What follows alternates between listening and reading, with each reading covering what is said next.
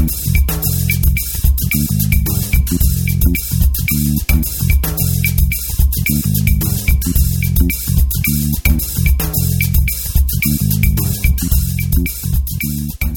right, hey everybody, welcome to episode 267 of the More Than Just Code podcast. My name is Tim Mitchell, and I am in Toronto, Ontario, and I'm joined once again by Mark Rubin down in San Jose, California. Hello. And over on the left-hand coast, we have Jaime Lopez Jr. in Seattle, Washington. How's it going? All righty. I'm on the same coast, too. Yeah, the left coast. Yes, that's true. Thanks for pointing that out so people don't know where San Jose is. Well, the way you said it, it sounded like there were different coasts involved. That's true. That is true. And I'm not on the East Coast, so I'm not on the right coast either, so technically, I guess, you know.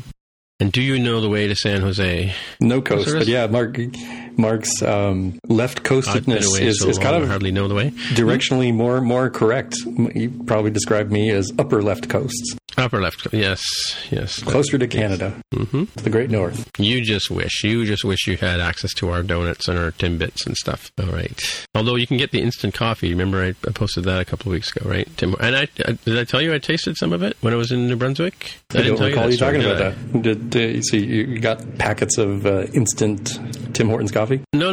It is so at my sister-in-law's place, they had a jar of Tim Hortons coffee, like instant coffee, like, you know, the freeze-dried stuff.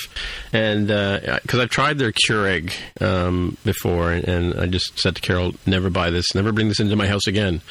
Yeah, it was pretty awful. I tried it too. Yeah, it tastes exactly like Tim Hortons coffee, I hate to say, which is not the best coffee. But although I'm sure people are yelling at their phones right now.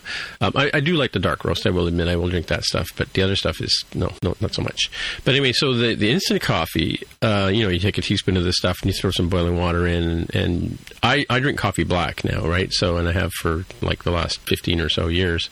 And it's actually not bad. It does have that sort of Tim Hortons flavor, but the freeze-dried instant coffee that I sent a picture to you, Jaime, a while back, is actually passable as a drinkable liquid, right? So, and back in the day, I used to drink instant coffee all the time before I got into home brewing became other than percolating, became a sort of way to make coffee, right? Because percolated coffee, you can ruin that really quick too. Anywho, the old-fashioned percolator style, right? So, so we have some fact check from last week. I had, as I was telling the guys before we started recording here, that I had posted up that we were talking about iOS 13.1 being made available in the future. I believe the date was September 30th, but I wasn't sure, so I had left it empty and I was going to confirm it. And yet, this morning, I noticed that on my phone that was telling me that it was available. So I checked I've got a link here from Mac Rumors from the 24th of September, which was yesterday as we record, on the 25th, that it came out yesterday. And so this is the same iOS 13.1 it's not the same. This is the differentiator, right? This is iOS 13.1. This is for the iPhone devices. Of certain caliber, and it's different than iPadOS, which we'll talk about a little bit later, but I believe iPadOS came out at the same time, right? And they've put back in things that they had removed from the beta testing, and it was odd that we talked about this, last couple of weeks, that the 13.1 beta came out before, which is unusual, I think.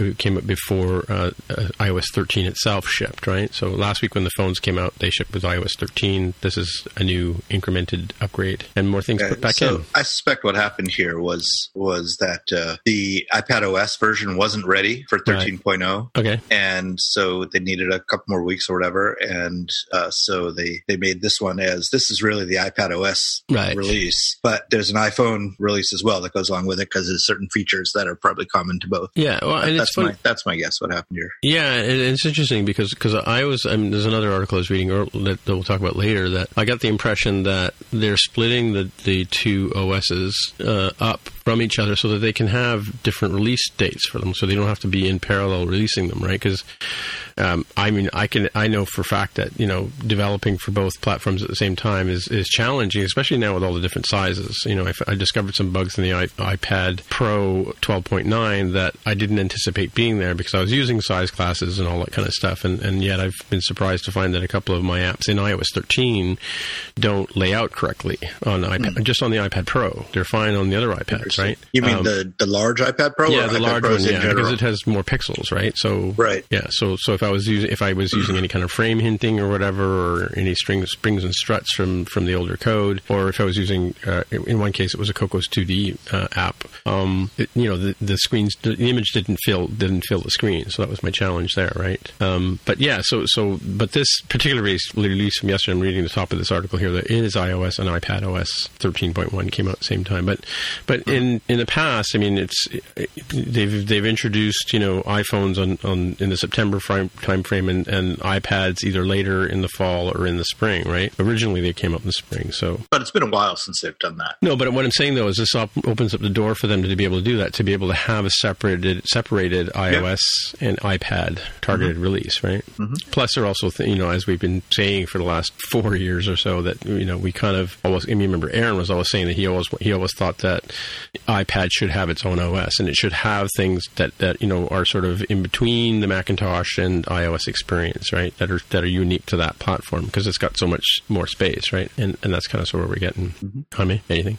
I can't participate yet in all the goodness, because I have, as in my usual paranoid and cowardly way, I've generally waited like about a week when a new version, like a major version of iOS comes out. Yeah. I was extra scared just given how chaotic the 13 beta seemed to be, and the fact that 13.1 was ready, so close to the 13.0 release. Yeah. I'm scanning this Mac Rumors. Well, don't get into the weeds yet, because we'll talk about the details in the next couple of this. Unfortunately for this show, we've linked things about 13.1 later on, but this is just fact checking the date, right? Right. So with regard to dates and not functionality, I'm considering, just given that I haven't seen anything major that like really scares me in terms of bugs from any of the normal sources, and this set of commentary, the comments threads underneath this particular article that you've put for the show notes, nothing really sticks out as being horrific. So maybe I will sacrifice the iPad tonight to that upgrade cycle. And then if that goes well, then maybe during the day in the morning I'll upgrade the iPhone. Yeah, well, I've removed I believe I've removed all the profiles from my phone, so I'm running the Gold Master of iOS 13 on my phone, and I will update to the 13.1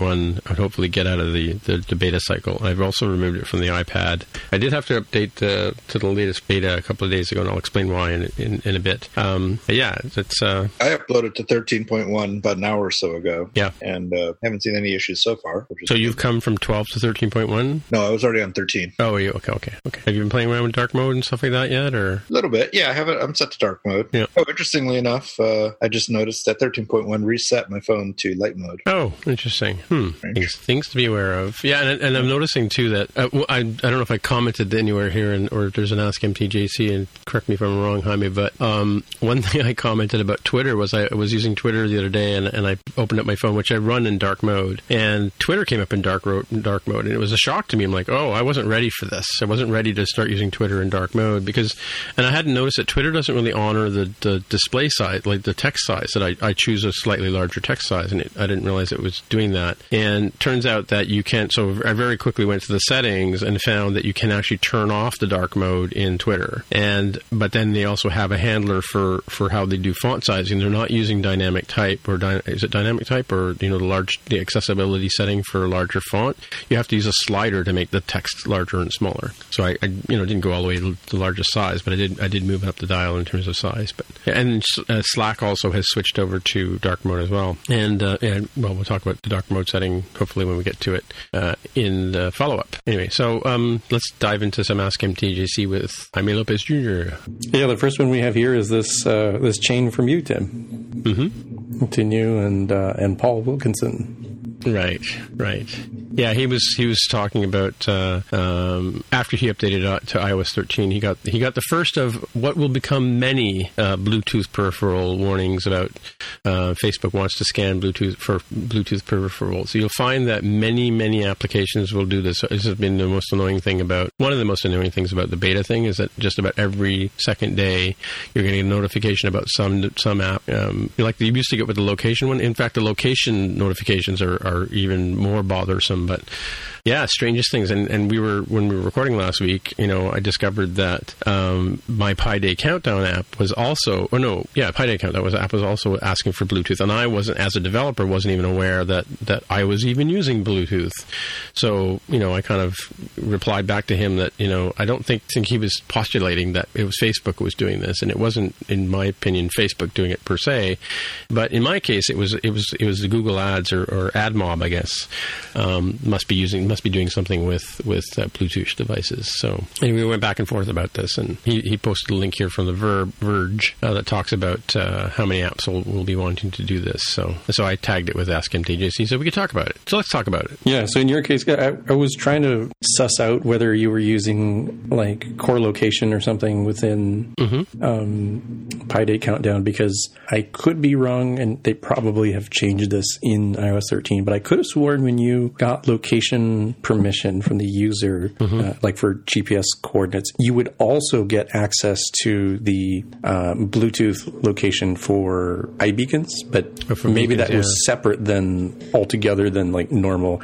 I would like to use Bluetooth connectivity as a way to connect to peripherals. I don't really know too much off the top of my head. Right, and like I said, I'm not using location in Pi Day Countdown. I don't know why I would use location in Pi Day Countdown, but obviously I would think that if, in the case of ads, I could understand why they would want to know where you are. If AdMob is feeding you, they don't want to advertise something in Toronto if you're in Seattle, for instance, right, and vice versa. So that might be a reason why they would want to use location, but I would have had to, as from the rules of iOS or iOS-dom, I would have had to gone in and opted into some sort of Bluetooth permission statement, I would have thought, right, and put in a reasonable reason why I'm asking for it, but and write to the user a custom statement as to why my app needs to use it, right? So, right. And I haven't and didn't, and in fact I haven't touched iPad or Pi Day Countdown in at least a year, right? So yeah, I was surprised, just a surprise, but this notification thing, that's also the location one is also problematic for developers, because it'll pop up a map which will show all the places that your app has requested locations as they're using your apps. And so, like in the case of the picture here, it's got the person going from Newburgh, New York to New York City, which is quite a ways, right? Actually, that's probably Newburgh, Pennsylvania. But anyway, and you get these huge giant maps that scroll across the whole screen, and it's a little perturbing. It would have been, I guess if we had read the updates from Apple, we would have noticed that this kind of stuff was going to be presented to the user, but it took us all by surprise, right? All right. You guys are still there, right? I'm just checking. Yes. Yeah. Okay. So I feel like the moral of the story, like, that's come up several times over the illustrious 5-year history of this very show, is that you got to watch out for those third-party libraries. It sounds like you got hit by this one in this case, and this is something that's been in there presumably for like a very long time. So it's rough as the platform moves along. You end up with like, oh, I didn't realize this is what we signed up for, because now it's being exposed more directly. Yeah. Well, yeah, this is the danger, as Mark always likes to say. He doesn't like third-party dependencies. Yep. All right, what's next, Tommy? Another tweet from Paul Wilkinson. This one relates to pricing of the iPhone 11. We had talked about it in sort of different countries and how pricing might work. He says here that the 64 gigabyte iPhone 11 is $1,199 Australian. And if you convert $699 US to Australian dollars and add the 10% tax, because Australian prices always include the tax, you get to about 1,130 Australian dollars. So at least a US dollars amount of $42 uplift, and then you do the exchange in your head. Apple has to cover the cost of doing business in Australia, higher minimum wage, more annual leave, etc. I'd also think that might be a carbon tax too. If you think about like how far, like when you ship things too, right? Like you have to, sometimes you have to pay gasoline as they call it, or gas tax for transport, right? So that $42 and the $50 that gets it up into Canada may be the same thing. Even though we all know they all ship from Shanghai and they land in Alaska and they get distributed from there. So I'm sure it's something similar happens for devices going to from Singapore to Australia. Must take a different route, but but it's arguable whether it costs more to ship to Australia, and probably costs more to ship to Australia than it does to ship to Canada, let's say, right? But yeah, not from China. Well, this is my point, right? Like it's almost as if we're paying for devices to be shipped from California, which seems to be I guess they're like, what's the rationale? Like, from Alaska to, mind you, I've watched, transports of equipment go from Shanghai to Texas to Calgary to Mississauga to me, kind of thing, right? Over a number of days, like waiting for equipment for people to arrive for customers and stuff like that. But, theoretically, it's like Shanghai to Alaska to Toronto, right? Like, why does it, again, what's the rationale? Is it that hard to get to Australia, really? He's not in the tweet, he's not saying that there's anything to do with shipping. It's, in fact, everything else, everything but the shipping. Mm-hmm. Higher minimum wage, more annual leave, etc. Mm-hmm. Mm-hmm. If you have to pay the guy delivering it more money, then somebody's got to pay for that. Doesn't necessarily mean the consumer should, but right. That's my point. A possibility. That's my point. Yeah. Well, 10% tax too. They're getting off easy. We have 13% up here. Well, at least in Ontario. Mm-hmm. Yeah, well, yeah. I think his point actually is that it's not particularly unreasonable. I suppose. Right? In this case, before learning about the higher minimum wage and more time off and stuff, I just would have assumed, for hardware that sort of makes sense. It's like getting stuff to Australia is like getting it to the moon, practically. But for software things, that's the thing that always sort of surprised me, that their software prices would be higher. I'm like, it's just bits over the wire. And if you translated it for Canada or the UK, like you're done. Well, it's interesting. I was listening to a show. My main argument with this, though, is the lack of transparency from Apple in these other countries. Like, why are they charging more? Like, if you do the number exchange rate, like he said, I mean, yes, I agree with his argument, but why are we not hearing that from Apple? Right? That it costs more because of the higher wage or whatever. And just as a side note here, I was listening to Spark CBC Radio. They had a lady on talking about the actual cloud, the internet. We all talk about the cloud. And the cloud is actually really a bunch of cables that run under the ocean. And those cables have to be maintained and repaired. And, like they get upset and, accidents happen to them, like natural accidents, animal accidents, boats run over them, that kind of stuff. And the cost of actually running these cables across the ocean floors to get, the internet around the world, right? Although we all think it goes up into the air with this fictional cloud that we all talk about, right? It's just interesting from an infrastructure point of view. I'll find a link for that in the show notes, and I'll post that in there for people who are curious about how the internet actually really works. It is a series of tubes, right? No? Just all the bits. Depends how you define a tube. Huh? Depends how you define a tube, I guess. Yeah. Well, they're tubes with copper in them, right? All right. One more. I think we got one more, right, here, Jaime? We got two. The first one of the remaining two is from a friend of the show, former guest host, and person of many words, including the word bugs, is Gregory Hio. Gregory Archibald Hio, isn't it? Gregory Archibald Hio, Esquire. Thank you for reminding me. Sent us a little tweet here that says, I was driving it home in a vehicle with CarPlay, no less. And he's playing, guess what? The More Than Just Code podcast on CarPlay. He's got a little screenshot here of that. So those of you driving at home will have that. Did you notice the app he's using? I don't know. I don't have CarPlay, so I don't know if that's just sort of what the little red icon there. That's Pocket Casts. Oh, okay. So that's the active app. It's really hard to tell. I've not used CarPlay for this. I've used an older version of CarPlay for sure, and was not playing podcasts. Was doing just music and sort of wayfinding navigation in the Apple Maps. So I didn't know, and I'm not a Pocket Cast user, so I didn't realize that's what he was using to play this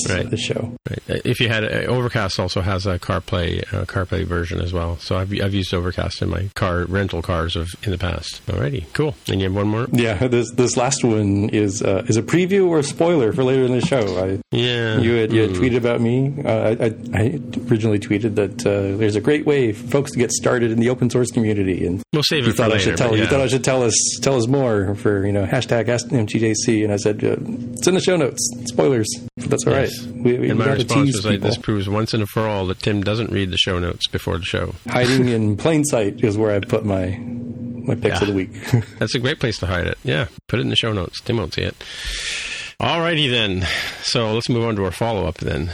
Yeah, this first one came out, I guess, around the time that we started recording, or maybe I just didn't notice it in my feed. This is related to the top 10 Apple Arcade launch games you have to play. As I mentioned earlier, I've not updated to iOS 13 yet, so can't try out Apple Arcade. Tim, I think you have, and I was kind of curious if you played any of these games and had any opinions on whether some of these are worth a shot. I've played a couple of games so far, because obviously I'm not a big gamer guy, but I did try. I want to try it out again. I downloaded it because I wanted to see how it installs, and we talked about it last week. And my big bugaboo still is that there doesn't seem to be games that my 4-year-old granddaughter can play. However, and we talked about Where Cards Fall, which is related to the name of the company is actually made by Snowman here in Toronto. But I think in this article it talks about it's actually two companies put together. And this comes back to what I was saying earlier about the iPad OS. I was running a beta, I think 4 or 5 of iOS something or other, 13, I'm not sure, on the iPad. And when I went to run Where Cards Fail, that's subconscious, Where Cards Fall, it actually did fail because the screen never got it. I saw the Apple Arcade screen that showed, like a splash screen that shows up, and then a little looks like a guitar pick with a hourglass in it to show it's loading, and then the screen just went black. And so while I was waiting for that to happen, I did, after a couple of days, I tried doing it on my iPhone, and it worked fine with iOS 13. And then so I went back in, and my iPad was telling me there was an update to Beta 6, so I downloaded Beta 6 13.1, and sure enough, the app ran. I still haven't had a chance to go through it yet. It seems sort of mysterious, and it's got some atmospheric music, but I haven't really gone into it too deeply. Well, one game I did play, I think, is on this list. Let's see. Oh, maybe it's not. I saw an icon for it before, but it's kind of a perspective puzzle game where you have these like shapes, and on the shapes, a target appears, and you have to rotate the shape to be able to get to the target. Sort of like Monument Valley, but like in a very sort of just linear graphic mode. And that was kind of interesting as apps go. But yeah, is this the article that talks about how they're being made, or is that later, Jaime? No, there's another one sort of related to this that covers the Apple Arcade development side. So we had wondered, how the heck is this stuff being paid for? Is it money up front? Is it you get a cut based on, just peanut buttering the subscription price across all the games, all developers? Is it based on usage, like your game is being used more than somebody else's? Right. And this article here from GameDaily.biz is claiming that Apple is fronting the development costs, so making it more like a traditional publisher-developer deal. And certainly there are some places that are pretty well known, like Konami and Capcom, and places that sort of had apps already ready to go or games ready to go. But it sounds like some folks just sort of had a hope and a dream and maybe a sketch on a cocktail napkin that was convincing enough for Apple to say, sure, we'll let you do the program. We'll front you the money to do the development. Apparently. So do you think they would help more than just code or update Geek Squad? Because Geek Squad has been languishing in iterative hell, as they mentioned one of these apps. Talk about one of these apps. I think the Snowball app, or the Snowman app I was just talking about. They were saying that it was originally took a long time to go through different iterations. The game band from LA-based studio, but it's published by Snowman. They were saying that they went through development hell, is what they've got here written down, and Apple stepped in and gave them a hand, right? I mean, I don't know, maybe. I mean, I was joking with you on Twitter that, that new game that Panic is publishing. I don't know who the developer is, the Untitled Goose Game. I said, well, Tim, you should market yourself as Titled Goose Game for Geek Squad and rebrand. Right, yeah. So actually, this is where I thought the article was. So the screenshot they got in the middle of the gray box with it's got like a cube and it's got a finger showing a gesture. This is the wordless tutorial in that app I was talking about. This is the thing where you have the little circles that you have to rotate the cube to score the points, right? Or clear the targets. It doesn't say what the name of the app is, though. Let me look on my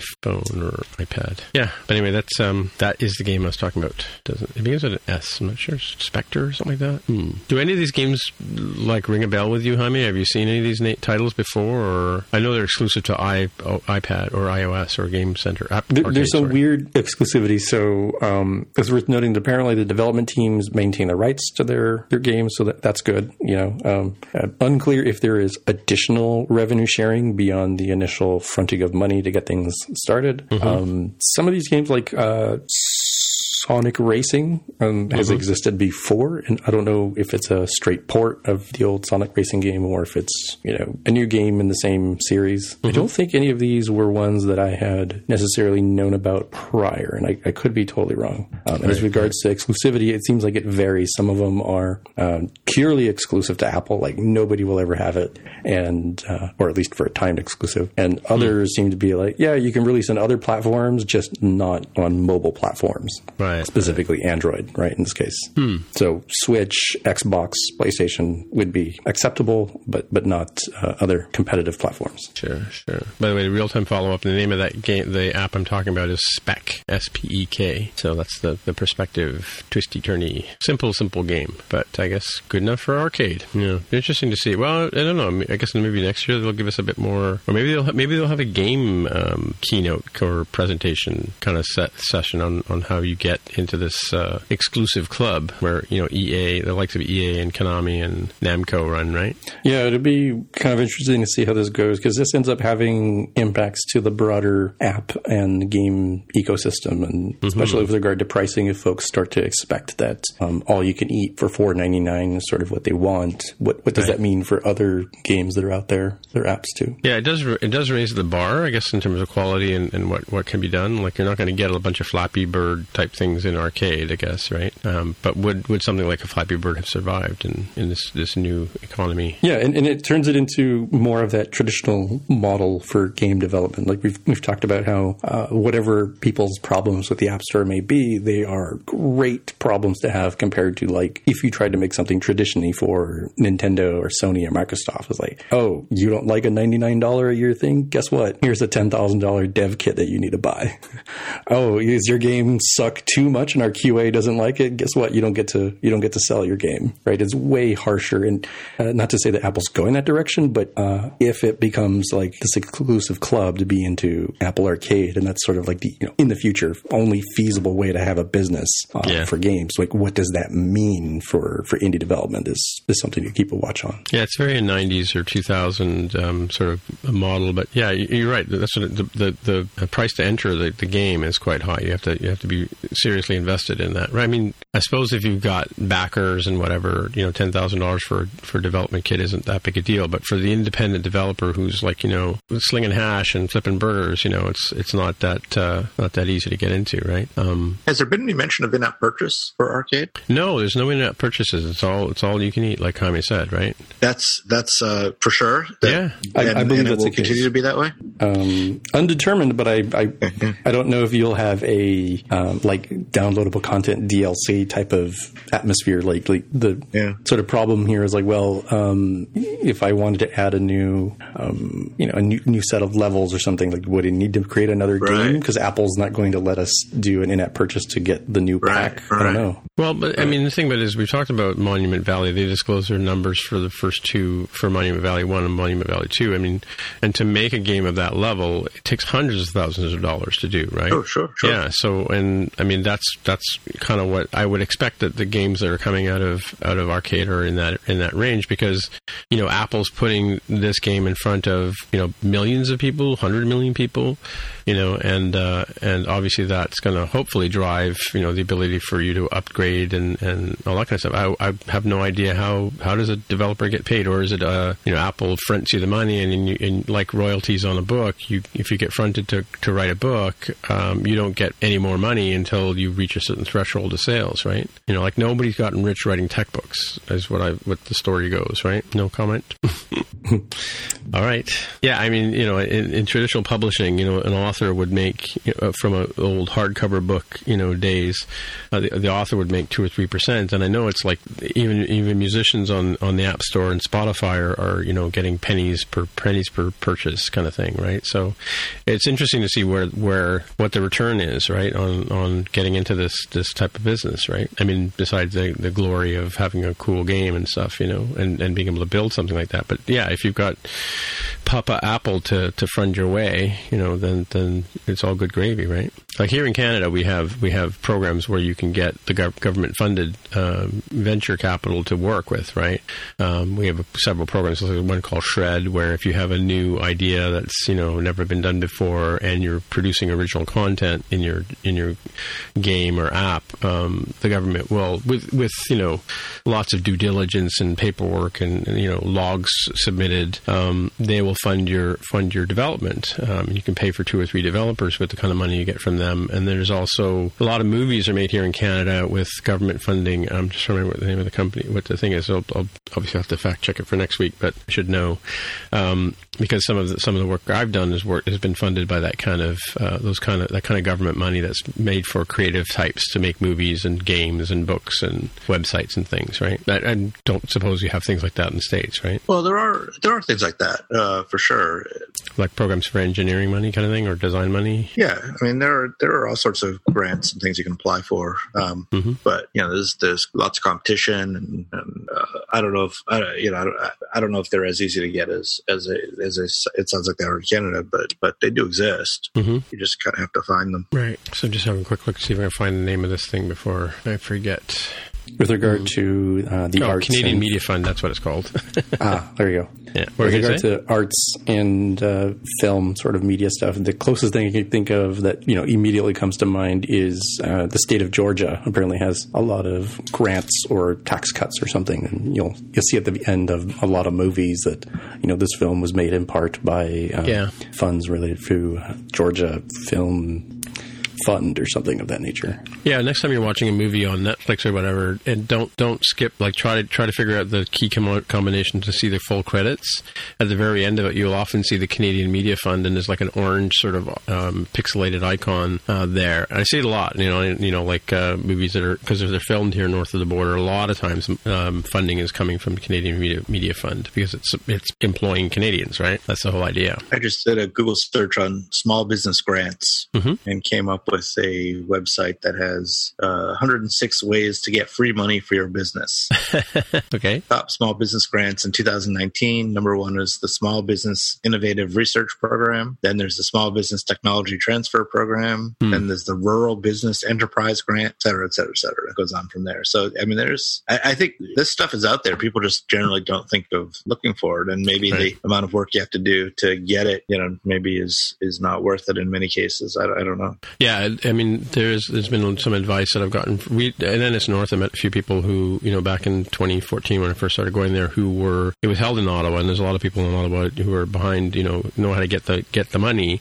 They did say that it's almost as much work as it is to develop the app to get the money, right? So, so I guess that's sort of another high bar for people to try and get past, right? So there's also the Canada Council, which funds musicians and fine artists and stuff like that, but again, you have to go and it's almost like doing a pitch. You have to go pitch and present, and you may get accepted, you may not, right? And depending on the scope you need, some artists are able to, like painters and sculptors, are able to buy groceries and pay rents with the monies that they get for these kind of things. And of course, this is where politics comes into it, because as governments come in, they some of them decide that spending money on the arts is not as profitable as they would like, and so they cut these kind of things out. But for now, in Canada, we have the Canada Council, we have the Canadian Media Fund as well. That'll help you. And then, of course, as Mark just pointed out, a number of these things in the States as well, and Georgia, right, where the Walking Dead is produced, right? Georgia, there's a Georgia peach icon you see at the end of that show, which has something to do with funding.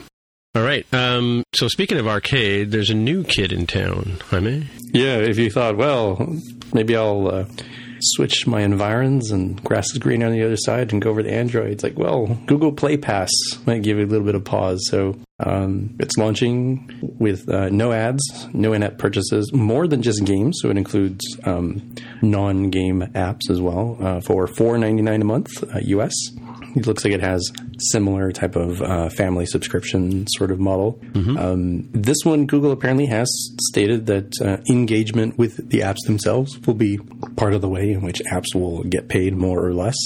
And although it's still an invite-only stage, so not free and clear for anybody to just join, sounds like you can sign up somewhere to express interest in participating. As a developer, you mean? Yes.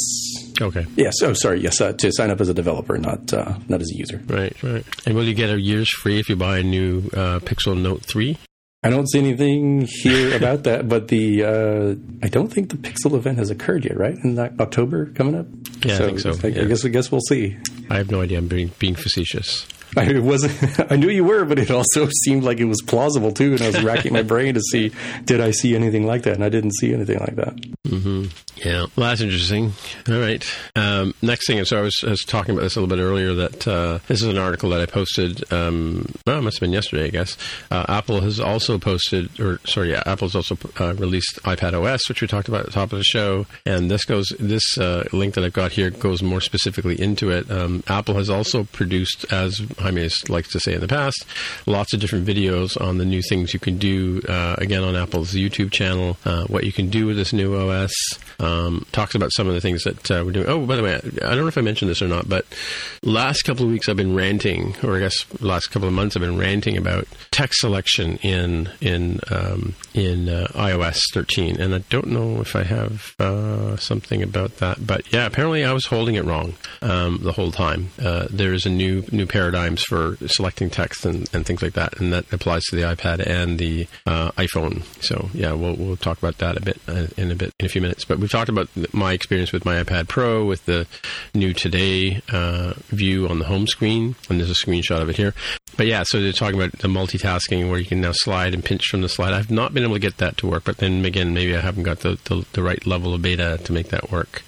So yeah, it's interesting. They've got a screenshot here which looks like 3-camera iPads in them. Did you see that in the screenshot? They're talking about multitasking. Are you guys still there? I don't see. They got a picture of the Mac Rumors website, right? You got the Mac Rumors Wikipedia. Oh, okay. I see in the split view, right? Mm-hmm. And they got these sort of just leaked. It must be in a real article that they're linking here, but showing iPads with the 3-camera square display, right? But based on what people thought they were going to look like before we actually see what we got in the iPad Pros. iPhone 11 Pros. Anyway, so with the new swipe over mechanism for flipping between apps, instead of previously you'd come back to your home screen and you would sort of kind of gesture upward, and you get these little sort of smaller views of each app. Now you can swipe through apps with the sort of thinner 320 wide multitasking view of each app. So they're talking about here with the new gesture. So the idea is that you take your finger and as you drag it across the type to select a block of text. And what I was doing wrong was normally I would select the text and then I would wait for that little pop-up to show where it says copy or select all or paste or whatever. But what you do now is you highlight the text and with 3 fingers you pinch and it picks up the type. And then you go somewhere else, and then you spread your 3 fingers, and it puts the type down. So if you're switching, so that's the copy and paste gesture. There's a whole series of new gestures that they've added in iOS 13 on the iPad specifically, and I believe that works on the iPhone as well. So you're talking here about, the new home screen, the multitasking slide over thing I talked about. Apple Pencil apparently has lower latency now, more responsive than ever. They changed the way that when you're in photos and you're using the markup tool. I don't know if you guys have used that. It's more like you get a selection of pen types, markers and pencils and things, and you can choose the color you want to use and that kind of stuff. The quick type, which is with the floating keyboard, where you can grab the full size, virtual keyboard, shrink it down, and then you can use the swipe to type thing. I guess you haven't tried that yet, Jaime, because you haven't got iOS 13 yet. Have you tried the swipe to type thing, Mark, yet on your keyboard? I have tried it. Yeah. I can't spell well enough to use that. Yeah, it's kind of. I'm actually using it right now. It's kind of weird. Mm-hmm. As I move around, it's changing the suggestions in the suggestion bar. Yeah. Kind of in real time, depending on what I'm looking at. I'm not sure I quite get it yet intuitively how it works. It's sort of a bit of counterintuitive if you're a touch typer too, I think, right? Yeah. Like where the keys are on the keyboard, but I always have trouble with the I before E thing, so I'm sure that would mess it up, but maybe they have logic behind that. Apparently Safari now has desktop class browsing, and I know that because I've been using it for the last couple of months, and when I go to websites modes now, and I'm in landscape mode, I get a full regular, what you were used to on the desktop kind of Safari experience. So I'm not getting a dumbed down mobile type website, right? And dark mode, which I promised I would talk about again.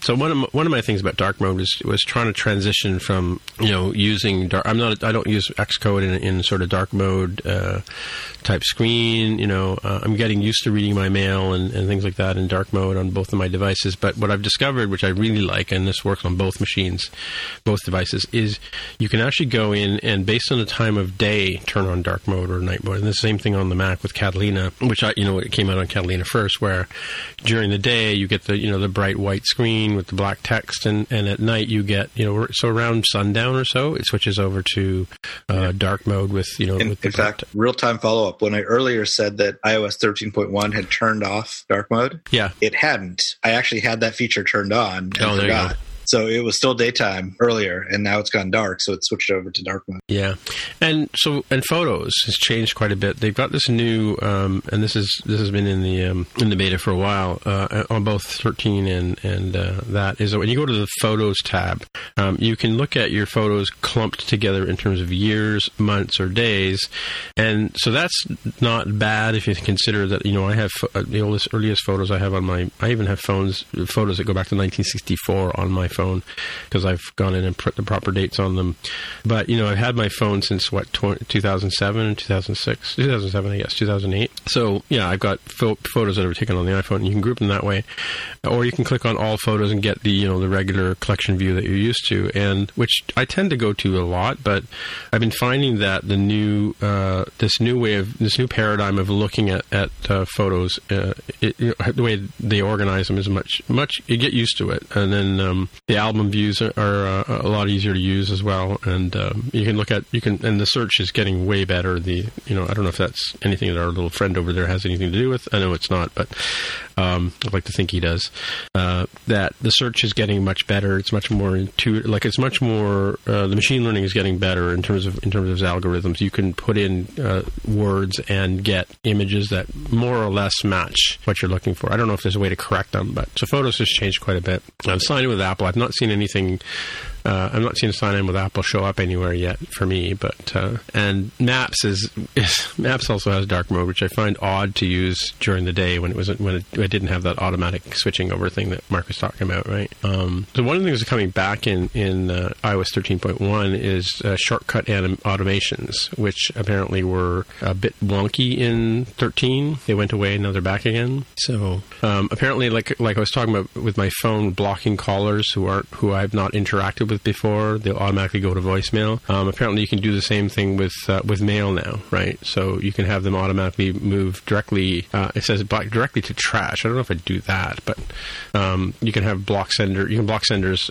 I guess you can block senders and it'll go to trash automatically. But that's a great idea. But I don't know if you guys have tried this. But when you block senders and you block callers, they just change to a different number or different address, right? Like that's almost a futile effort to try and get rid of them that way. Yeah. So lots of different things. I mean, this goes on for days. We won't spoil all your fun by reading all this for you, but quite a few enhancements in iOS 13.1, which is now available on the iPad OS and as well as iOS. Any comments? Kind of like in the live view photos in the Photos app. Well, that's true. Yeah, as you scroll through them. Yeah. It's almost like the Harry Potter kind of paradigm where as you swipe through them, they animate, right? Yeah, I'm watching George Clinton on stage. Right now. Yeah. Yeah. And if you hold your finger down, you'll hear the audio too, right? Did you notice that? I have headphones on. It's hard to tell. So I was today I met Gary Kawasaki and I went to his talk at Elevate in Toronto. But yesterday, the keynote speaker was Chris Hadfield, our Canadian astronaut, the one who did the David Bowie cover. And he was one of not the first one to use Twitter, but his son encouraged him to get on Twitter when he was up in the space station. And so I met him yesterday, and I handed my phone as I was getting him to sign some books for my grandchildren and myself. I handed my phone to one of the guys beside he took a bunch of pictures of me, and there's enough pictures there. So this is an Ask MTJC for our listeners, and maybe some other people will think about this, but there's enough pictures there that I could actually make a video of him signing, because I've gone through them and held down the key, as I said, or held down my finger on them to hear what he's saying, because he's actually talking to me as he's signing, right? Asking me about my grandkids and telling me what his granddaughter's birthday was yesterday and so on and so forth, right? So it'd be interesting to sort of string these images along and make them into a movie. So I know that I've seen ways that you can make live photos into actual movies, but it would be interesting to see if I could get all these together. I mean, I'll throw them into an editing app, but it's just interesting that they could do that, right? Also, I did an iMovie movie today. I don't often do iMovie, but for reasons I had to do one today, and I noticed that the live photos that I put into that also moved around a bit, right? So in the iMovie, the actual, you get the Ken Burns effect, but you also get the animation from the live picture effect. It's all kind of cool stuff happening in iOS 13.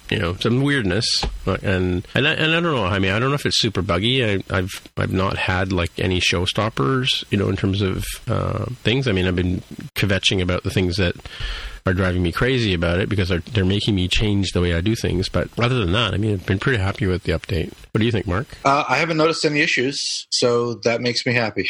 Right, yeah. That's good, because ironically, since I was trying to actively avoid 13 until waiting to see what everybody else was doing and how it was performing in the wild, iOS 12 has been doing weird stuff lately. It's jealous. My phone would it would unlock, but I couldn't swipe up the notification center. I was like, what? Oh, really? I can interact with anything on that screen. In this case, I was playing a podcast. I was able to pause it at the very least, but I literally, no combination of, lock the phone, unlock the phone again, tried to, maybe like a weird accelerometer thing is out of whack. Shake the phone around, just do all sorts of stuff. I had to reboot the phone in order to get it to be happy again. Just got in some confused state where it's like, yes, you can unlock. No, you can't swipe up on the notification center. Like an animal. Right? It's bananas. I'm like, how did I hit this particular case? I don't know, but I can't live in the supposedly more solid world of iOS 12 for much longer if it's already doing that to me. Mm-hmm, mm-hmm. Now, what do you guys think of Xcode 11? Well,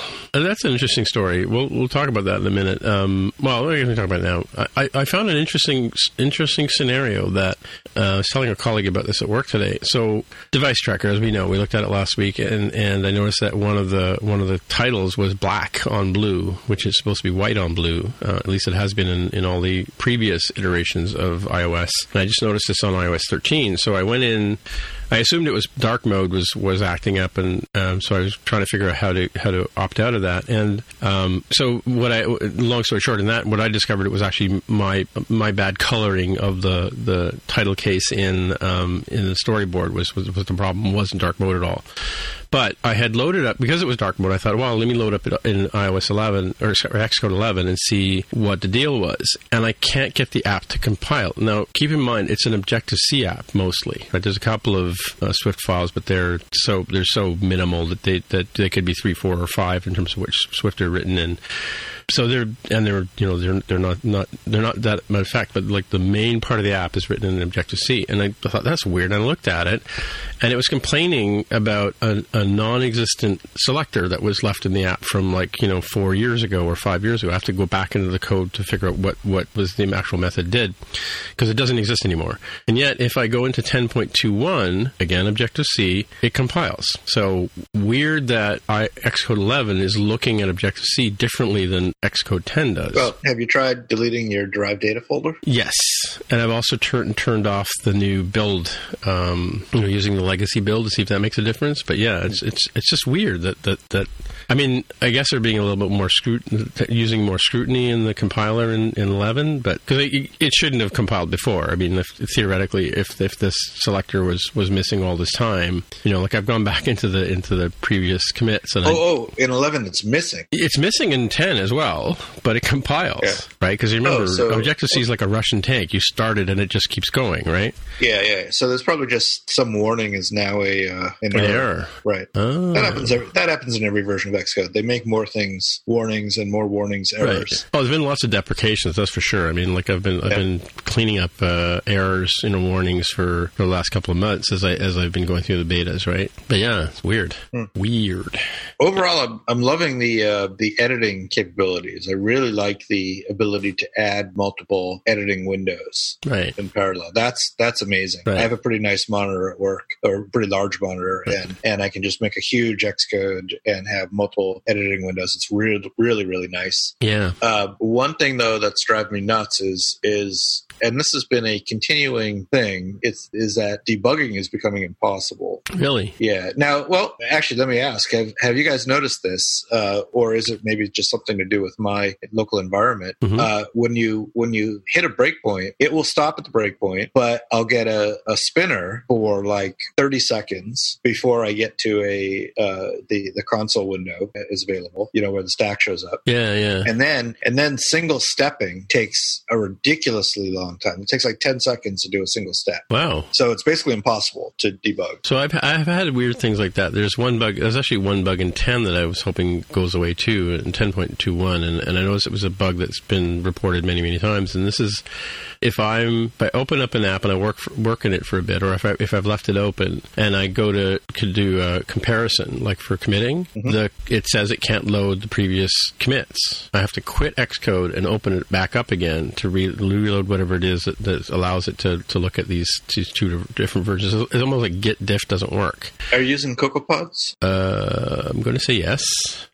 Is the thing you're looking at inside a pod? No. Okay. No, generally not. But yeah, it's weird. I went to the source of all knowledge, Stack Overflow, and the record of truth, or what do you call it? The record of book of record for all things, Stack Overflow.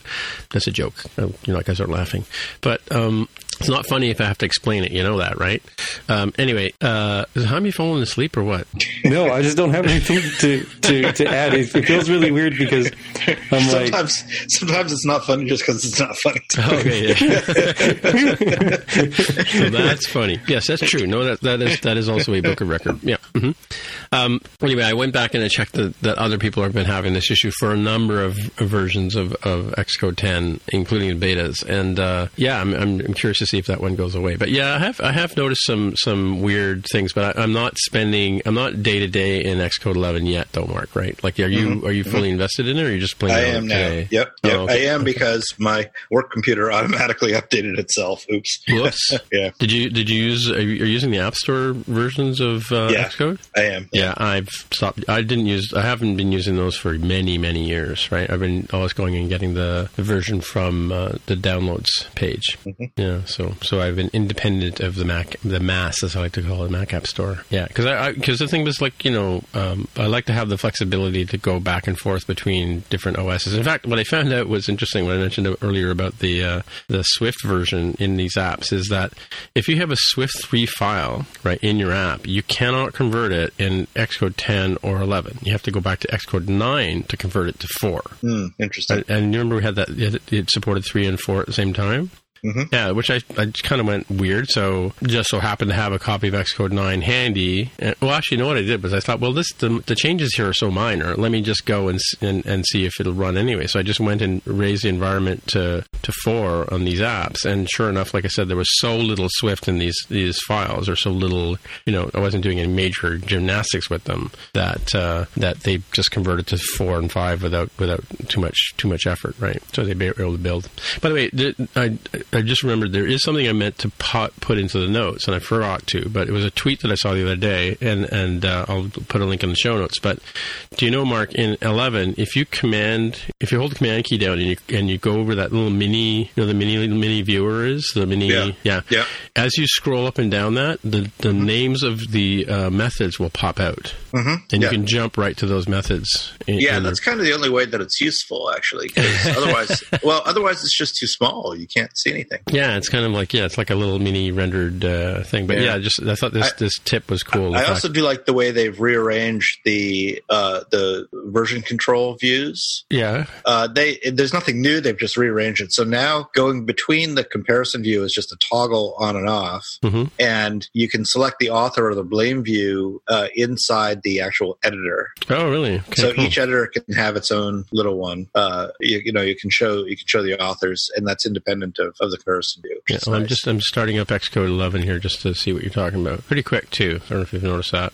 Like I just clicked on while you were talking there. I just clicked on it to open it, and I'm working on a 2013 Mac, right? So it's nothing great news. So I'm just going to click on this file. So what were you saying? So if I'm looking at the version, So hold on, let me open it so I can direct. So where do you find? So look in the upper right where the blame thing appears to be gone, right? There's that toggle there. The three little buttons there, no? Yeah, but it's not actually gone. What you do now is you go to hold on a second. You go down to this is like just have to interject here. This is like the time I was talking to a Korean friend of mine, not Greg, but another one, in a bar when I first got my iPhone, and I said, "Oh yeah, and you can put Korean on this phone, and you can have the font appear in Korean, and you can have all the language referred to in Korean." He's like, "Oh yeah, really? Show me." So I did, and I changed my phone to Korean.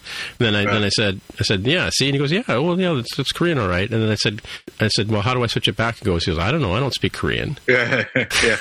Okay, so select the text file. Yeah. Oh, okay. Okay, now you see the thing on the right that you were just talking about, right? No, it's gone. Where'd it go? Oh, so I've got the version control turned on. I want to turn that off. Okay. I see. Yeah, you have to turn it off. Okay, I've got the ribbon thing. I forget what it's called. Yeah. So now up at just above the ribbon thing, see there's a little plus it looks thing? like a little text thing. No, not there. Oh yeah. Adjust editor Tap options. on that. Adjust editor options. It says, yeah. Ooh, I can show authors. Yeah. Cool. Well, unfortunately, they're all written by me though. Might come across a Mark Rubin, but not likely. Yeah, it depends on which. Yeah, it's not this app. Right? Cool. Well, yeah, but if we were remote working, you would have using my computer to edit anyway. Oh, it's interesting. It can actually read the names of what is it? What is this? It's interesting. You know the Pragma marks. You can actually read them. It makes the font slightly larger. Yeah, I just noticed that too. That's another reason to use Pragma marks. Yeah, that makes it a little bit more useful. Cool. This wasn't going to be a show about Xcode, by the way, folks. Those of you driving at home. I'm just saying. Just saying. Oh, here I've got a breakpoint here. Well, mind you, I can't get this app to compile, so we can't use this one as an example. This is the app that I was telling you that I can't compile. Yeah. Some of these files were written in 2010. Again, for those of you driving at home, started back then. Cool. Yeah, lots of neat little things in Xcode 11. So I'm liking Xcode 11 except for the debugging, which is pretty annoying. Mm-hmm.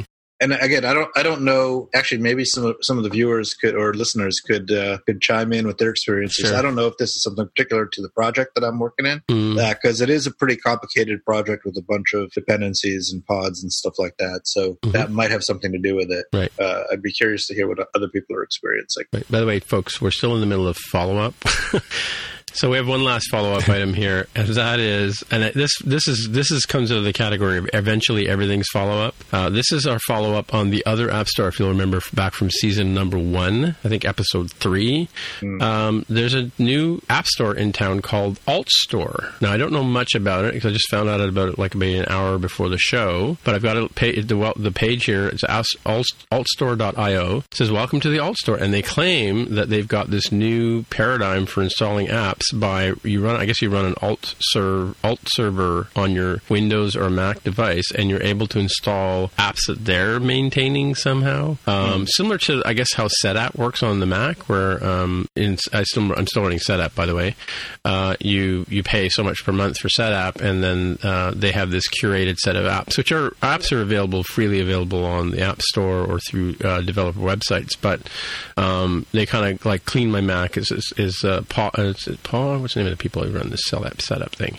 I guess it's similar to that, but for iOS. Have you guys heard anything about this or seen this at all? I'm looking at the website right now. It doesn't give tell you any much, information except the download link. Yeah. I don't know. I wonder how long this is going to exist. Well, they claim without jailbreaking, right? So Right. They might be using some kind of MDM type solution or managed device. But I don't know. That's in the gray area of legality.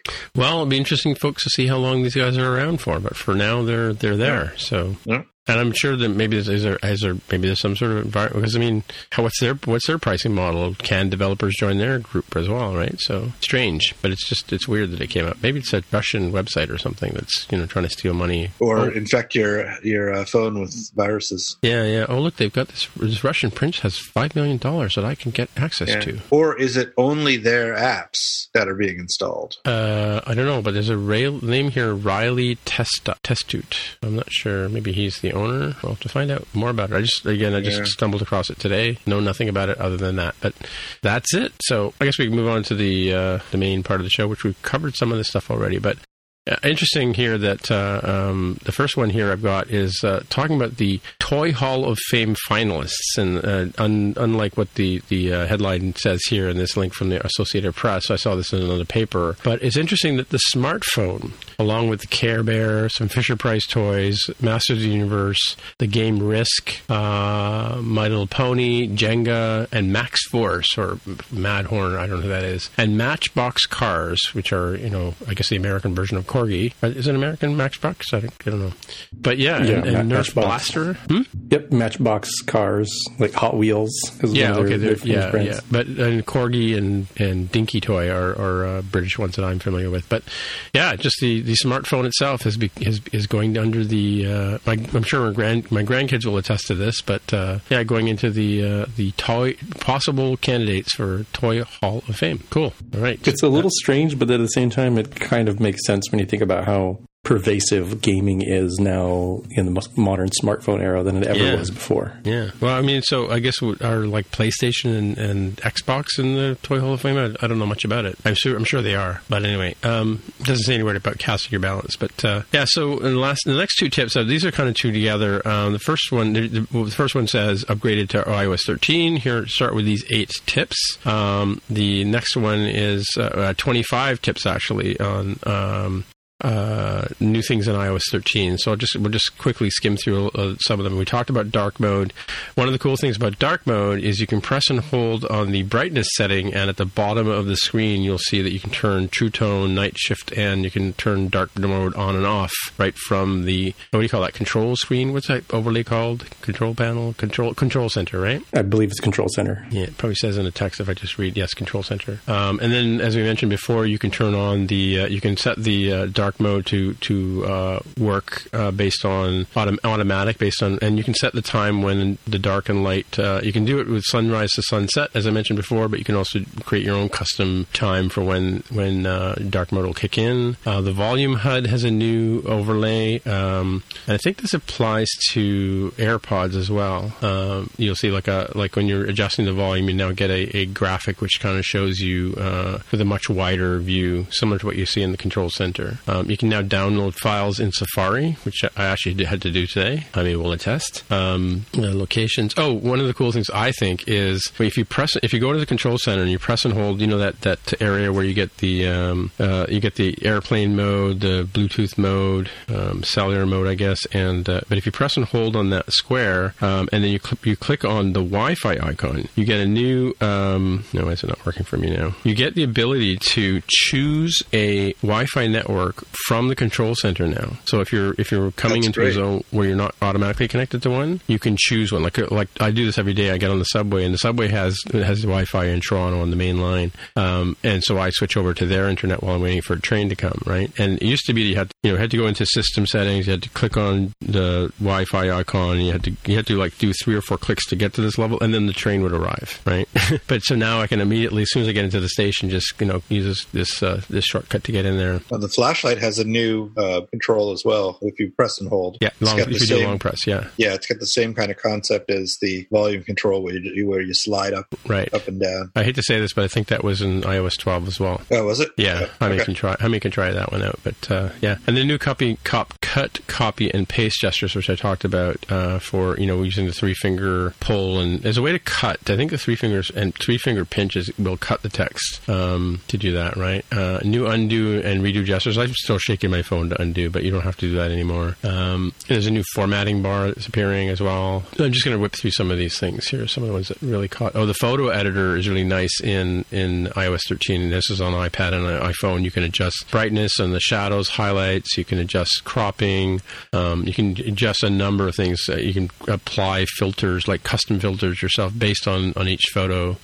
You can trim live photos as well. And video editing right in the Photos app is really kind of cool. I'm going to skip that next one because I don't know anything about it because I'm not a girl. What else? This is cool. Oh, you can turn off. This comes back to the Bluetooth thing we were talking about at the top of the show. You can actually go into the Bluetooth panel and turn off Bluetooth on specific apps as well. So if you forgot to turn that off, if you just okayed the message to get it out of the way, you can save favorites locations in maps now. So if you want to go from work to home, and although you always had work, you can find your parked car, that kind of thing. You can add favorites in there, which is kind of cool. Let's see, navigation stuff. We'll skip that. I was kind of curious about the new editing panel. Mm-hmm. Yeah, how well about that. Yeah, it works, because it was like, okay, I get that the shortcut gesture probably doesn't work too well, because I've also had trouble with like shortcut gestures like that. But how does the sort of tappability of using that new editing panel work? Does it seem pretty good? You mean like the little thing with the pen and the markers I was talking about before? For markup? No, not the markup. Let me get the specific. Is it? Number 31 is what I was talking about with the toggling Wi-Fi and Bluetooth from Control Center. That's that one. No. I'm following up on what I was saying earlier. The battery number health is 6 cool. on the iPhone Hacks article. Sorry, which one? Use new cut, copy, and paste gestures, and it shows like a little panel and then number 8 is sort of related to it, the new formatting bar. Like from the screen, it looks kind of small, but it's kind of hard to tell like how that sort of lines up with thumb size. Mm-hmm. I heard something interesting today. It was just somebody was posting a slide on LinkedIn, and it said, "Good developers copy, great developers paste." No, nothing from you guys. Are like dead to the world today. I'm telling you, nothing. You should have heard the pause, folks, which I'll probably edit out. What was I saying? I'm way past where I was going. Yeah, I'm going to skip all the emoji. You can custom make your emoji. Who cares? Automatically close Safari tabs is nice. You can, after a month, you can have it close your tabs if you leave them open. I tend to leave a lot of them open. That's one. Oh, the battery health. This is cool. We were talking about this the other day at work. There's been a lot of issues with battery. You can actually tell it when you're charging the battery to top it off at like 86%, because apparently there's some issue with keeping your battery charged at 100% all the time. Like if you always have it plugged in or always sitting on your key charger, you can have it set to 86%, so it never really fully charges, which is apparently better for the health of the battery. And you get a much better graphic in terms of your activity and how long it's been doing it. You can turn on automized battery charging as well, which is nice. App Store stuff. Let's see. There's like 50 things in this article. It's crazy. It goes on for days. Bookmarks, unzipped files now. Oh, you can create folders in the files section of your phone. You can actually create a folder now of your own instead of having to use the application folders that are presented for you. You can do full page screenshots in Safari, which I haven't tried yet. Didn't even know about that. Oh, the share sheet. Okay, here, don't get me started on a share sheet because I'm not a big fan of the share sheet. Have you tried that out, Mark? I have not. Yeah, a new share sheet? Yeah, it's quite, so you click on it, there are some nice things, like if you airdrop to people near you, you'll see their names pop up in a sort of short list across the top. You can still choose airdrop, messages, mail, reminders, whatever, notes. Those are sort of defaults. You can change which ones are there, but as you scroll down, copy is sort of there, but then there's like, I'm looking at this one particular instance where there's like download video, download YouTube MP3. That would be nice. Maybe if I could do that today. InstaSave, make PDF. It depends on the context of what you're doing, but the share sheet changes and gives you a bunch of options, and you can choose which apps appear in that menu across the sideways sliding collection view that I was talking about earlier. You can choose those to go across there. That's tip number 49 in this thing. And you can save screenshots to files instead of to your photos, which is, I guess, it's nice for not cluttering up your photos with your photo library with screenshots. That's nice too. But those are the best tips this is from PhoneHacks.com. Oh, this is interesting. Have you tried this no paywall thing? No, no. Where's that one? What number is that? So go to Safari. I don't know what number it is. I was playing around with the share sheet. Go to Safari and open the share sheet. Okay. And then scroll all the way to the bottom of the share sheet of these options. Oh, look, no paywall. Wow. No paywall. Thanks, Tap Apple. that. Yeah. Yeah. It's going into this outlining mode where I guess it's pulling out whatever is available without the paywall and making it a nice, viewable, readable form. That's pretty nice. Mm-hmm. That's pretty cool. Yeah. Interesting to see if that works, right? Well, so I'm going to go to a site that I know about. It's a news site that is always spamming me with emails that I tap on it and it hit a paywall all the time. Really? You can probably guess which one it is. Does it end with Journal? No, Times? not that particular one, but it's one of them. Yeah. Actually, I'm doing our local version of that because that one's just as bad. And it seems to be. Well, I should find one of the actual articles that they send me or emails that they send, but I haven't deleted. By the way, real-time follow-up. The person who did the presentation at the keynote that we talked about, or the event back in September, I just found his name is Greg Joswiak. We called him Jaws in the conversation, but his name is Greg Joswiak. And I just stumbled across it playing around with Safari here. Anywho.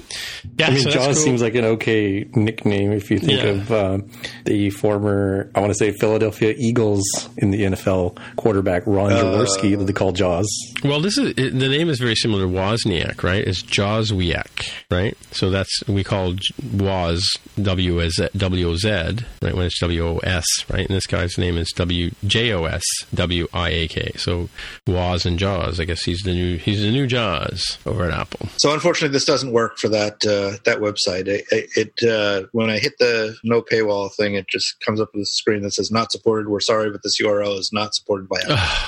Oh, well. Yeah, I get similar things like that with that other tool we were using before. I forget what it's called to do the no paywall thing, but that does happen. I've seen that. I also get these. It's funny when I use a bunch of paywall blockers or ad blockers, and I often go to websites where they go, please turn your ad blocker off so we can make some money. You know? Yeah. Okay. Sure. Anywho, Jaime, you're up next with some. Apple says it'll make a Mac Pro in Texas.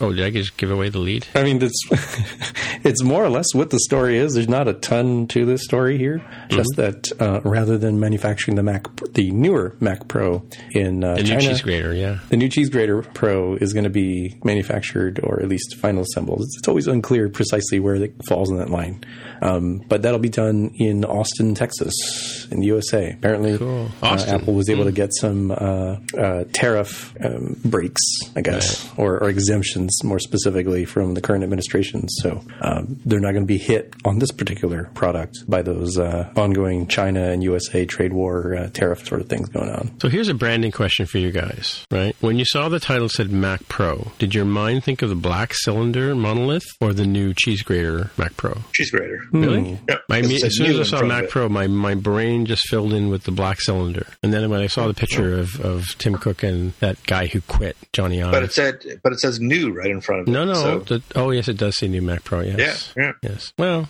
I guess the scars they run deep. Yeah, I guess so. They run deep. I mean, it was around for a long time, right? That particular style. So, we haven't really gotten to the point at which people have these Mac Pros out and about in the field in enough quantity for you to have physically seen one on multiple occasions. So it kind of makes sense. I get what you're saying. I can see why it would sort of stick in your brain, as the first mental flash you see when you see. Although the original cheese grater was also called Mac Pro, if you remember, right? The before 10s, the 2K Mac Pro. Yeah. All right. Got another story for us there, Jaime? Yeah, this one also gets dangerously close to politics, but we'll keep it pretty much non-political. So you may or may not have seen on the interwebs that a bit of stuff went on with Chef. So Chef is the system administration tool. I might be misrepresenting it, but that's sort of roughly what it is for this particular circumstance.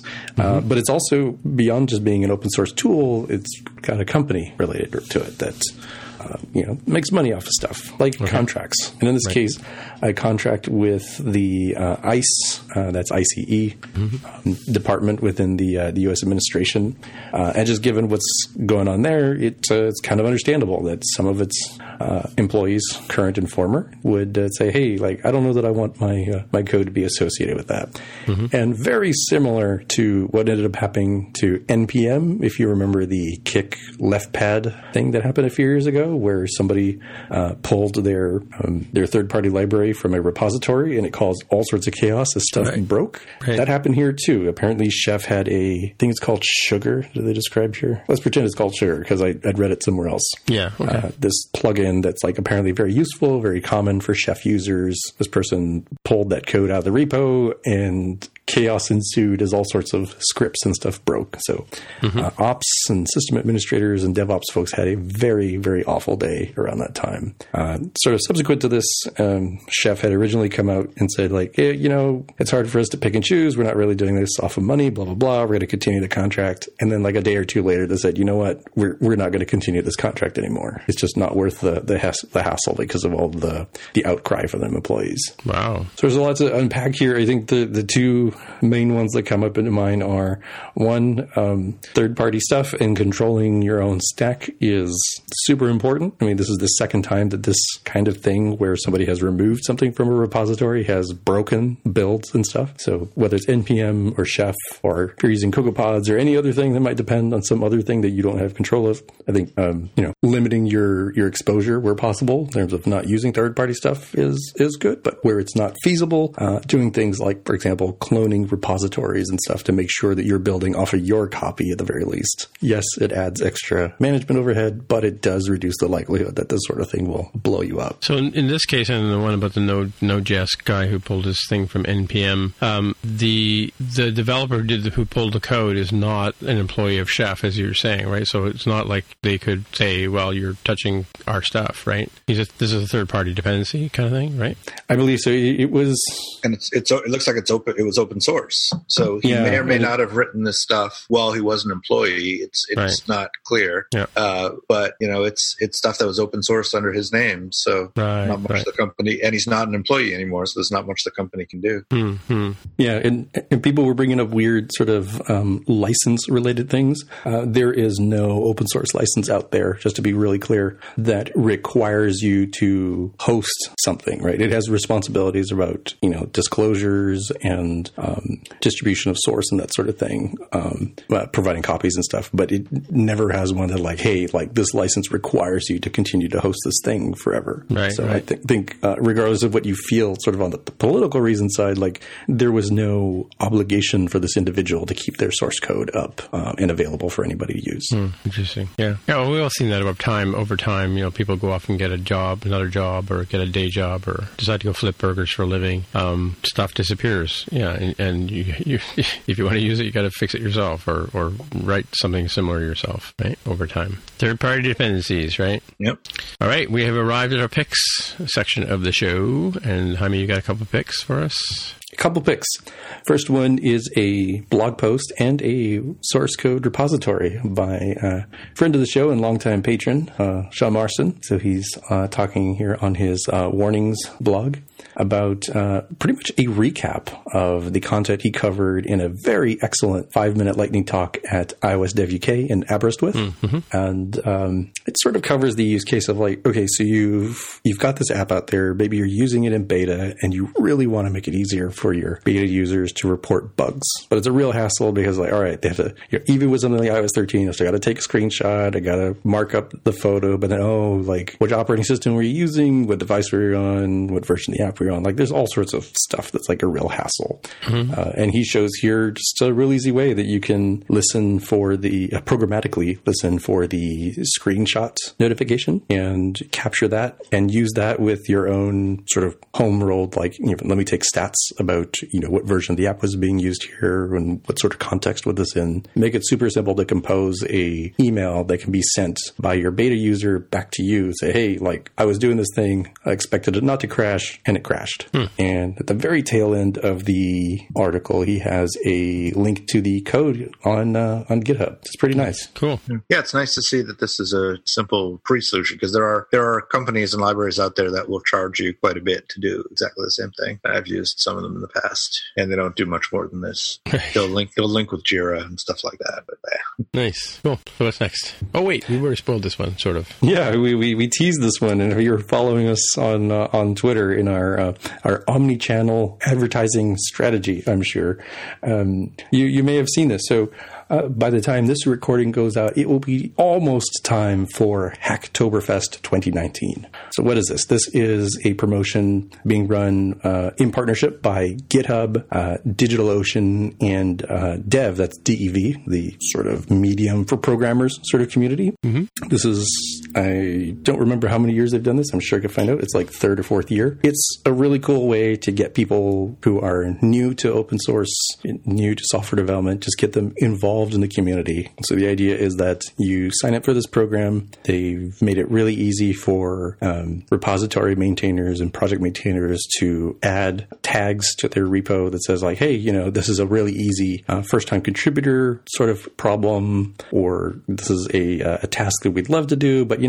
anybody could really do it, and it'd be a good way to get your feet wet in terms of learning how code works, learning how working in the open source community works. And as a bonus, if you complete, what did they say this year? Between October 1st and October 31st, if you have 4 pull requests that you make, and they do have to be legitimate ones, they can't be spam, legitimate pull requests, even if it's something like, fixing typos in the documentation, the kind folks at GitHub, DigitalOcean, and Dev will send you a nice t-shirt. And I've done this for the last couple of years. I have 2 really cool, really nicely done, well-designed, good quality t-shirts. And so I definitely encourage folks to take a look. Well, I have the link to sign up to that and find out about events that may or may not be going on in your area. I know that there's an event going on in Seattle. I saw that there was one in Toronto. I know there's a few going on in London and San Francisco area. So take a look at the website. Be in the show notes for those of you driving at home. So I have some questions. So I was just a mentor at a hackathon on the weekend called, as part of Elevate conference, which is happening in Toronto right now as we record. But it's called the Elevate Tech Jam, which is a hackathon that runs on Saturday and Sunday of last week, the 20th, let's say, of September. In that case, you put together a team and you enter and you go and you sit at a conference table with a team of 5 to 6 developers, or 4 to 6 developers, and you work on some tasks that are put together by the sponsors, and in this case TD Bank, Rogers Media, and Chorus. I think Media were there as well. And you work on the project for the weekend. So is this similar to like a NaNoWriMo thing where you participate online, you sign up online, and you do it from the comfort of your own home kind of thing, or are you putting together a team, or how does this work? Yeah, that's a good point. So it is closer to you can do it from the comfort of your own home in your jammies. You can do it as part of, like a team if you have something that you're really excited about building. It's a little bit different than the hackathons and other sort of events that you've participated in, Tim, where it's not like there isn't like a winner, right? It's not like a contest, and it's not around any particular theme other than, join the open source community or help somebody join the open source community. Right. There are, of course, events, as I mentioned, like, for example, looking here in the Seattle area, there is one hosted by Circle CI and Pulumi, where they'll teach folks about what Hacktoberfest is and introductions to Circle CI and Pulumi, and then for an hour and a half, they'll have people just sort of hacking on that stuff, and sort of presumably those individuals will go around helping others understand, hey, I'm running into trouble here. How does this work? And just really get people sort of involved. Right. So I clicked on the more events link here, and it shows that there's Hacktoberfest things going on in Australia, Perth and Melbourne, some in Brazil, lots in Brazil actually, a couple in Canada, one in Quebec City, or Trois-Rivières, one in Edmonton, one in Montreal, one in Toronto, Quebec City, some in Chile, France, Germany, lots in Germany, some in India. We've got them in Ireland, Italy, Japan, Kenya, Mexico, Mexico. If you are Nigeria, if you are a city out there, Poland. there's a pretty decent chance that there's one on this official list. There, I would say check all your other sort of normal event and meetup group type things, because there are other. I don't see the San Francisco one on here, but I must have seen it through some other. United States is down below, I believe. Yeah, because you've got UK here, London, a couple in London, Manchester. There's one in St. Petersburg in Russia, New York City, Memphis, Fort Worth, Salt Lake City, Chattanooga. Pardon me, boys. Is that Chattanooga, Choo-Choo, Nashville, Atlanta, Akron, Louisville? Virtual event. Ooh, that was an interesting place. I wonder if they have a virtual president. Ann Arbor. There's Seattle there. It's October 15th, Jaime. Was it Seattle you were saying? Yep. No. Salt Lake City. Yeah, there's lots of them. And Zambia as well. Bay Area. That's kind of crazy. Bay Area. Yeah, I know I saw something. I must have seen like a tweet or something that somehow isn't on this official list. And they actually do have an event kit. So if you're interested in organizing your own meetup, there's stuff to help you do that. And I would also mention that there are other companies that might participate sort of separately, even if they're not officially part of the Hacktoberfest team. For example, last year I happened to come across something that Microsoft was doing of contribute to one of their repositories and get a different T-shirt. So I did. I ended up finding the Cortana Skills documentation repository that needed some documentation love. So I was able to help for that, and I have a delightful T-shirt because of that. So I headed over to their GitHub, and I see JavaScript, Python, Java, PHP, HTML, Go, C#, C++, Ruby, and CSS. I don't see Objective-C, and I don't see Swift. I don't see Swift UI. Are you talking about on the hacktoberfest.digitalocean.com page? Or where are you looking? Because there's a Browse More on GitHub. Browse More on GitHub. Yeah, I clicked there. So if you go on to... Oh, this looks a little bit different. So I was going to say languages on the left-hand side. Right. Maybe it's under advanced search, and then I have to choose languages like Swift, because that's how I ended up doing it last year. Swift is in that list. Yep. If you go to advanced in the big Monzo list. Maybe we can put together an MTJC group. Intuit Card Parts. Swift Island, which is a conference, I think, in the Netherlands.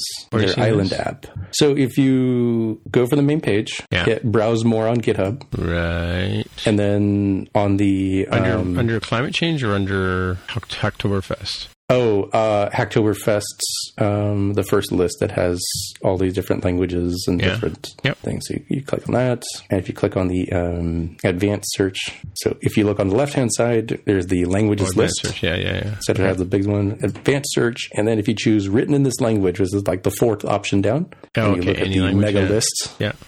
Swift. Yeah. So now you're looking for that, and you can find stuff.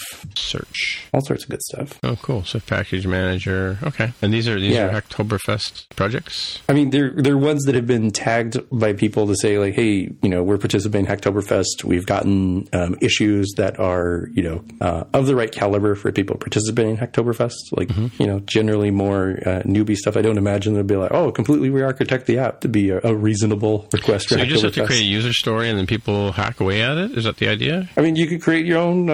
I mentioned for my previous pick that Sean Marston has his own little repo for the example code.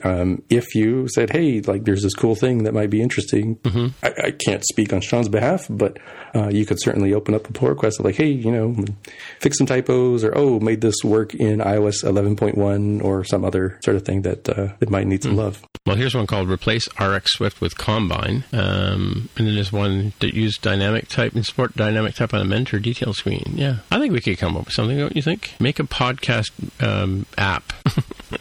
I was talking about making an app. I know you were. That's what I'm saying. Well, here's our opportunity. Let's figure out some user stories and get the monkeys to make it for us. Not that you people are monkeys. Sorry. Yeah.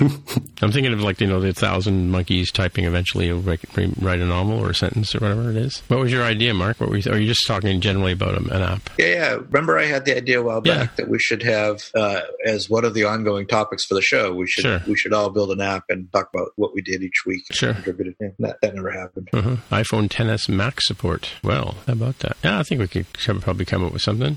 Yeah, sounds interesting. I might sign up just for the sake of kicking the tires here, Jaime, right? Yeah, I mean, if you were going to do anything at all on GitHub during the month of October, if nothing else, you get a free cool T-shirt out of it. Yeah, just make sure you sign up for this program.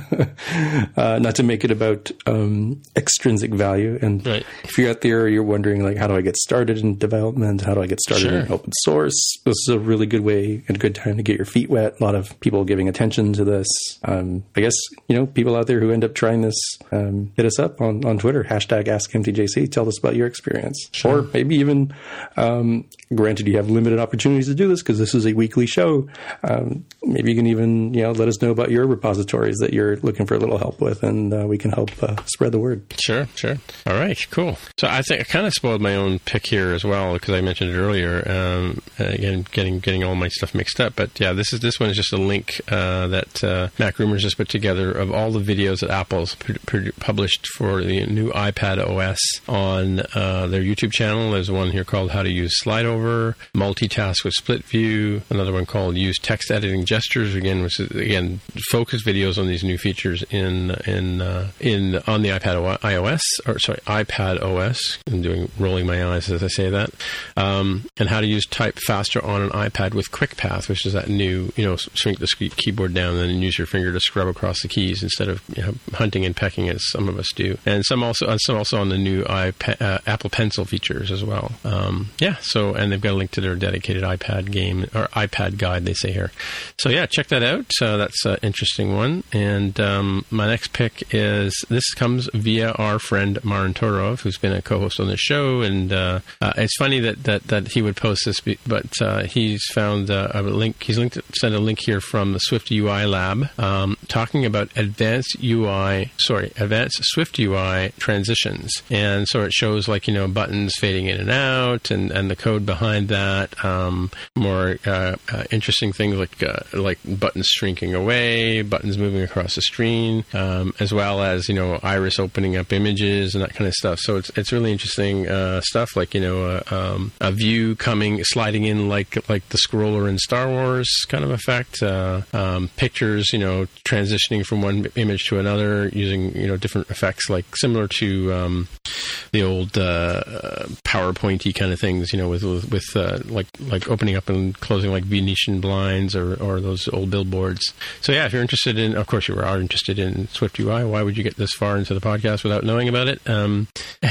Check out these different effects, and I'll have a link in the show notes for this one. Nothing? Crickets?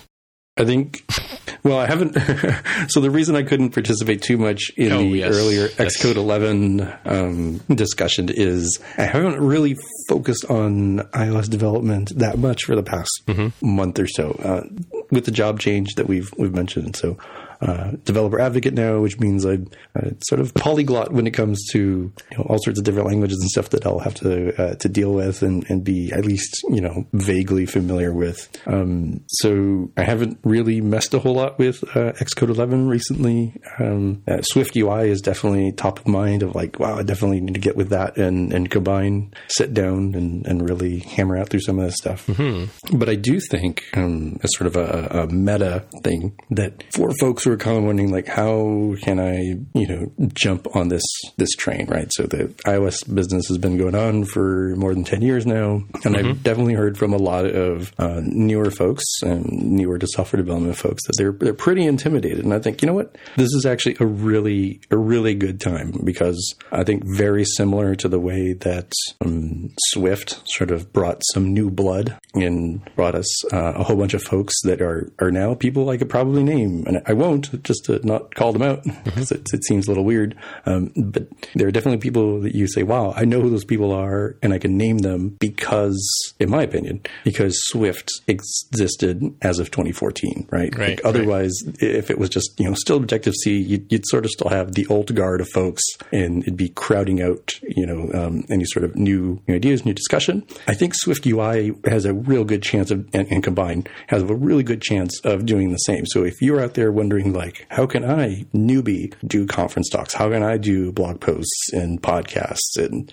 YouTube videos and stuff? Like, I think this is a pretty good opportunity because everybody out there is a super newbie when it comes to SwiftUI. Even the people who have like written books and done other things. Like, there are some people who are very good at picking up technology. They pick it up really quickly, but unless you're getting something from like the handful of people who actually developed as an Apple, everybody is, pretty much on the same level playing field. So kind of going in the same drumbeat about Hacktoberfest. If you wanted to start doing even just experimental stuff in your own repositories, working with a friend or something, doing SwiftUI stuff, combined stuff, I think paying attention to this and doing that will give you an opportunity to sort of get your face out there and get known. And I'm really excited to see that there will be some new faces of like, oh yeah, like I had never heard of this person before. And now like they are the rock star. Like, look at this person who's done all this cool stuff with SwiftUI. Looking forward to that. Only vaguely related to this article other than like, oh, that looks really cool. I didn't know you could do that with just like 3 lines of code. By the way, there is one more thing. I forgot about this, but I just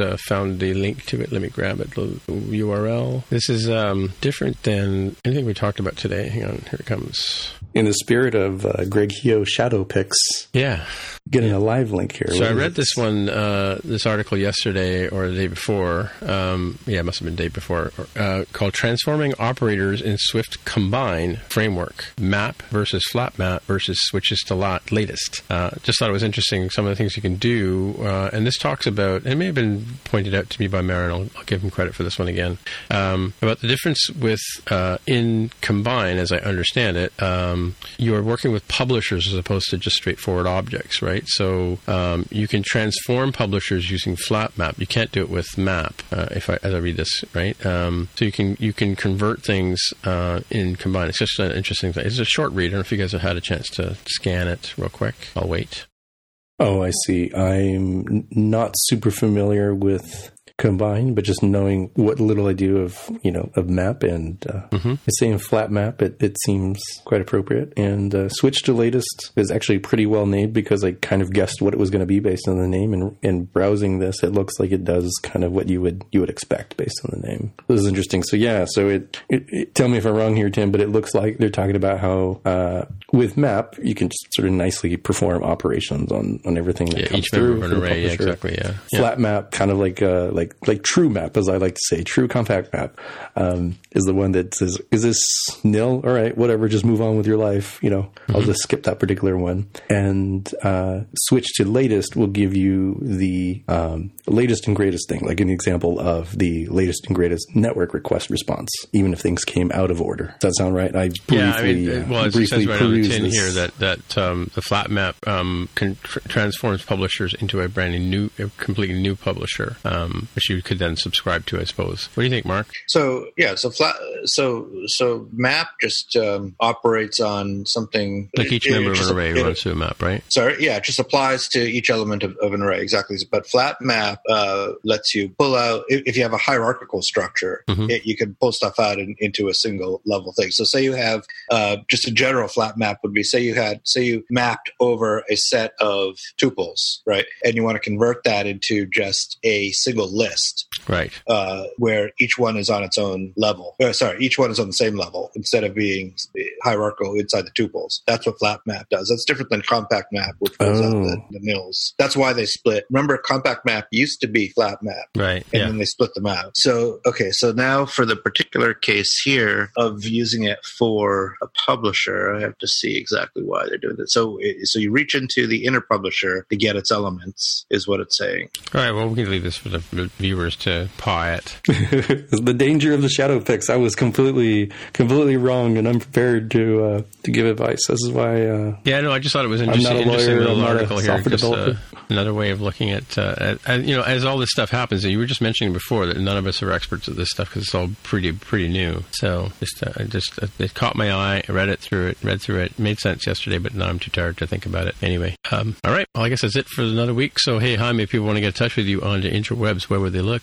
I'm on Twitter as @DevWithTheHair. All right. And Mark, if people want to get in touch with you? Mark R. at smapsoft.com. All right. My name is Tim Mitra, TIMMITRA on the Twitcher machine is the best way to get hold of me. And so until next time, we'll say bye-bye. Bye. Goodbye. If you want to find out more about the podcast or see the episode show notes, visit the More Than Just Code website at mtjc.fm.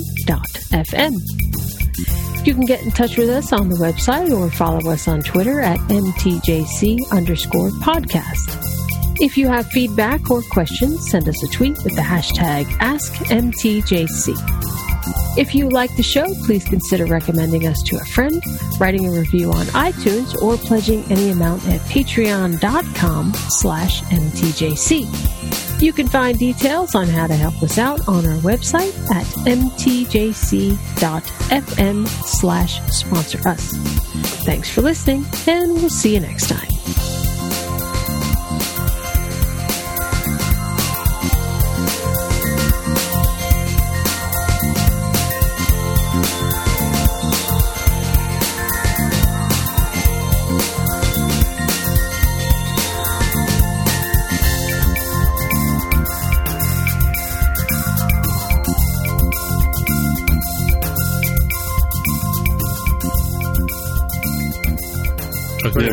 My internet went out mysteriously today, and a colleague who's out in Missouri had his internet do bad things today. It kind of makes me suspicious that something else is going on, people probing the infrastructure. Those damn Democrats, I'm telling you.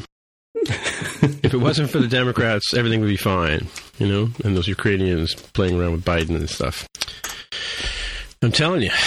That's what it's all about. Indeed. I went and saw Cheech and Chong the other day, and they were super funny, of course. And some of the humor, they had Jonathan going, "Oh my god," he was laughing, but he's like, "Oh my god," right?